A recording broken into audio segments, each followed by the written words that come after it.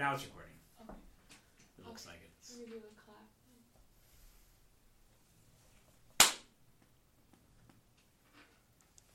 Okay. All right. Truth or dare, but I don't have a dare. Oh boy. So Well, that's truth or truth. Well, I always go for truth anyway because dares terrify me. Have you ever played with a Ouija board? No, never. Really? I would never do that. No. Well, I mean, good. No. That's the answer. That's what we want all of you to leave with today. No. I did once. I don't remember how young or old I was. It's definitely grammar school, and we moved it ourselves the whole time. That's I think I called my friend an ass or something. that's good. I mean, not calling your friend an ass, but it's good that you didn't get to tap into the evil, the spirit world. But it doesn't really matter, which we'll talk about today on our Ed Talks episode on the occult. So welcome, I'm Father Dominic. I'm Paul and Eric. And this is Ed Talks, where we hope to inspire saints who will inspire saints to build the kingdom of God. Amen. Boo. Boo, yeah, Halloween's coming up. Right around the corner. Hallows Eve. All Hallows and so Eve. we thought it'd be fun to talk about the occult and demons and angels and all that jazz. We were hoping to have an actual exorcist on the podcast to interview, and we will someday. He's willing to come on the podcast. He just is very busy.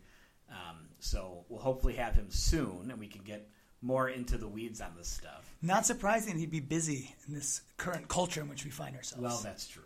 So let's dive into it. Let's dive into the dark, the occult. So I think a good place to start when we start looking at, and what do we mean by the occult? Yeah, that's it. The occult is... How do you spell it? O-C-C-U-L-T. That's right. O-C-C-U-L-T. Very nicely done. Yeah. So the occult, how would you describe the occult, Paul? Ooh, wow. I should probably have been prepared for that question. I thought that you were going to do it. I can do it. Okay. I was trying to share the mic. Oh, yeah, go for it. Yeah. The occult are rituals and practices, spiritual practices that are not Catholic and that are run by demons or the devil, all right? And our basis for that is, I think we can all, at least the two of us can agree, there is a spiritual world and there is a physical world. And as believers in the Blessed Trinity, and in angels and demons and in all the saints, and our Catholic understanding, we know that the spiritual world is run by God, who is outside of space and time, and he has these messengers that we call angels. There are fallen angels who did not want to work for God, and so they have fallen, and their whole goal is to tear people away from God, where the good angels are meant to bring people and help us know who God is and bring us toward God. And then when people die, we either go to heaven, hell, or purgatory, where Christ is king, Mary is queen of heaven and earth. And then the fallen angels run hell. Okay, so we know spiritual world, physical world. So the occult are different practices and areas of spiritual life that are actively working against God and are trying to take people away into darkness. Now let's rewind because I think it's important because I've talked to a lot of people. There are a lot of misconceptions, I think, about all of this and Catholic teaching. So, backing up, you use the word messenger. That's literally the definition of angel. An angel is a messenger. That's what a spiritual being that sends messages. So, angels were created by God. They are creatures, but they are purely spiritual creatures. They are not incarnate. They do not have flesh. Correct. Some angels, as you said, rebelled against God, refused to serve God, and to serve the purpose for which they were created. God respected that choice and said, fine, you don't have to serve me, but I'm casting you out of heaven because to be in heaven means to be with me, to be in union with me, as we talked about last week of unity, right? They chose disunity, and so they're forever separated from God. Correct. And they hate anyone who has the potential to be unified to God because they have They something... hate all things beautiful. Right. They hate what they can never have, what they chose to reject. Correct. So humans, though, can never become angels. Correct. We are different beings. We have a body, And even after we die and before our bodies and souls are reunited at the end of time, we might be a disembodied spirit, but we are still a human. We are never. It's not like a human doesn't go to heaven and become an angel. Right? Correct. I think that's a common, like a cultural. Yeah, because we use those terms interchangeably, right? That grandma's an angel in heaven now. Right. Grandma's not an angel. She's a saint. Grandma's still grandma. Right. But if she's in heaven, she's a saint. She's a saint. Yes. And so that's important to know. And then it's also important to know bad humans don't become devils. Correct. Like even I promise you, dear listener, no matter how annoying that little 7-year-old boy is across the street and how devil-like he might be, he is not a demon, and he can never become a demon. Yes. Demons are angels. They're just fallen angels. Right. Okay, cool. I think that's just really at the very beginning, just put that out there because I think there's a lot of misconceptions. Yes, humans become saints or damned. Yeah. And then angels are angels. That's how they're created. So when we're looking at the occult, those are ways of engaging in the spiritual world. Well, okay, now as disciples of Jesus, if I'm going to engage in the spiritual world, but I'm not engaging with God who is love, and I'm trying to engage the spiritual world through some other medium that does not involve our one holy Catholic Apostolic Church, then there's only one group of beings that I'm interacting with, right? We don't believe in multiple gods, so that's not real. We don't believe that there's these other forces in the world that are working with God. Like that's not part of our understanding. That's not how Jesus spoke. Jesus didn't tell you to go get good vibes from somebody and rub some crystals together and what's the herb that they use? Sage. Sage, yeah.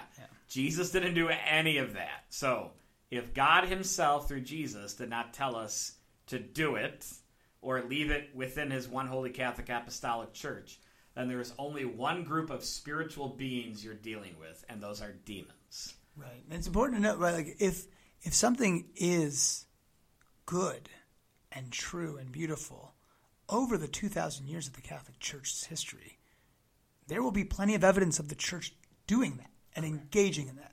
And nowhere do we find the Church encouraging sage, except maybe on poultry at Thanksgiving. Correct. Which is delicious. There are plenty of Catholics who engage in these things, right, but they do not speak for the Church. That's correct. So yeah, that's another important distinction to make. You may have heard of Miss McGillicuddy, who's a daily mass attendee that does Reiki in her basement, and she prays a rosary every day, but she also does Reiki at the same time. Reiki, if you don't know what Reiki is, I don't know what that is. Reiki is like a meditative massage. That's essentially what it is. But the meditations are inherently demonic. I know I'm probably upsetting somebody who's listening to this that loves Reiki and does it every Wednesday at 4 o'clock. Stop it. Yeah. Don't anymore. Yeah. It comes with a whole spiritual understanding. So it's not just a regular massage. It's a massage that's connected to the spiritual world. Again, there's no Catholic Reiki. That doesn't exist. That's demonic.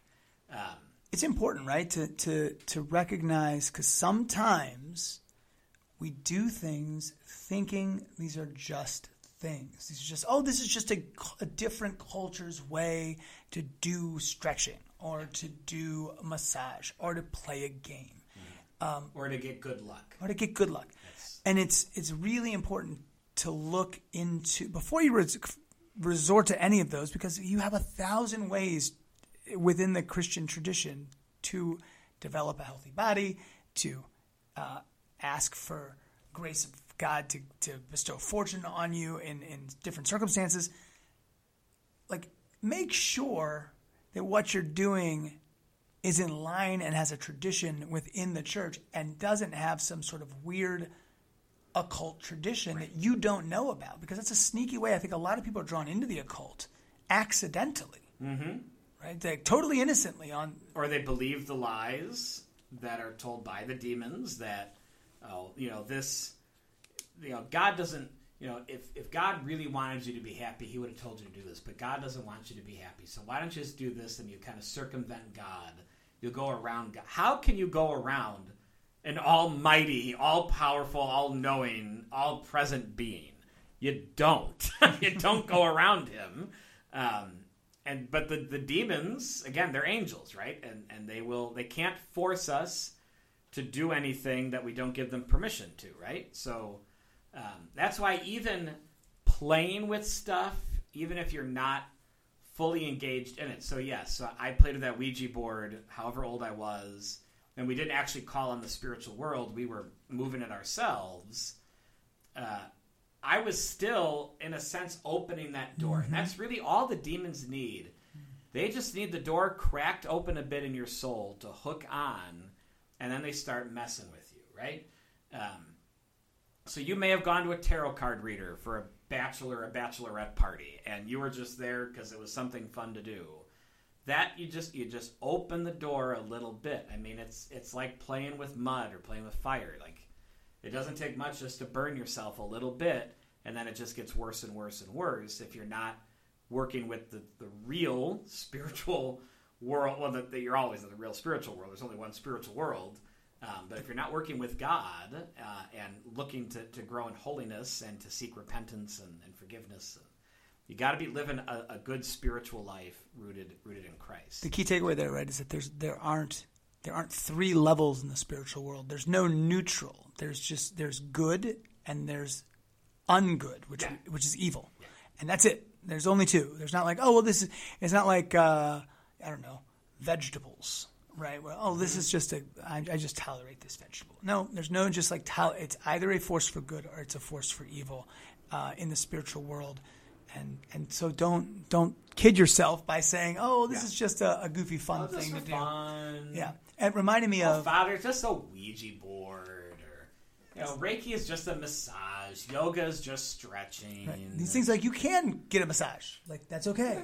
There are massages, but just don't bring in these occult elements into it. It almost reminded me of the tradition of vampires, right? Like, vampires, they can't enter your home unless you invite them in, right? These evils, and it's important to remember too, is that, like you said, God is infinitely more powerful than these little creatures that he said, get out of heaven. If you don't want to be here, I'm not going to let you. I'm not going to force you to stay. So you got your wish granted. Boom, you're gone. Yeah. And they only have power over us if we enable them, if we empower them. The power, correct. So that's important to remember too. So it's just simple, common sense measures to avoid opening that door, right? Just learn before you engage in something. If it makes you feel a little bit like, I don't know, that's probably your conscience. Your guardian angel is probably saying, no, you don't know. Find out more. And so actually find out more. Because these. We know what the spiritual world is. If you're a disciple of Jesus, you know there's God, there's saints, there's angels, there's demons. So if you're going to play with crystals, or you're going to go to a tarot card reader, or you're going to try to summon the dead and talk to your dead relatives, that's not real. And so you're messing with a part of the spiritual world that doesn't want you to be joyful in heaven for eternity. Mm-hmm. You're dealing with demons. If Jesus said we should talk to the dead, why would he raise Lazarus? He could have just summoned Lazarus' soul and had him talk to everybody and do that as a miracle. That'd be a pretty cool miracle, right? Have Lazarus' spirit come back from the dead, talk to everybody, be like, oh, no, guys, it's cool. I'm over here in Sheol. He's going to rise from the dead. God explained the whole plan to me. It's cool. That would have been a pretty cool miracle. That's not what Jesus did. Jesus didn't summon the dead. Jesus raised the dead. So if you think, I really miss Grandma, and everybody mourns, we want our dead relatives to come back because we love them. I miss my grandfather a lot. He died like 7 years ago. I don't summon him because that's not what our Lord tells us. If I were to try to summon my grandfather, it would not be my grandfather that's coming. And what am I doing? So let's keep using necromancy.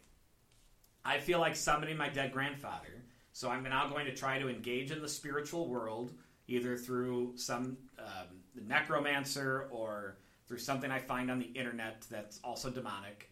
And of course, they're never going to tell you it's demonic. They're going to tell you, oh, I have these spiritual gifts. Oh, if you write this thing down in a notebook 3 times, or if you just, prick your finger and put a little bit of blood on this card and light it on fire, it'll summon your relative who's of the same bloodline. And these are real things, too, that people do. And if you've done, we'll talk about that next.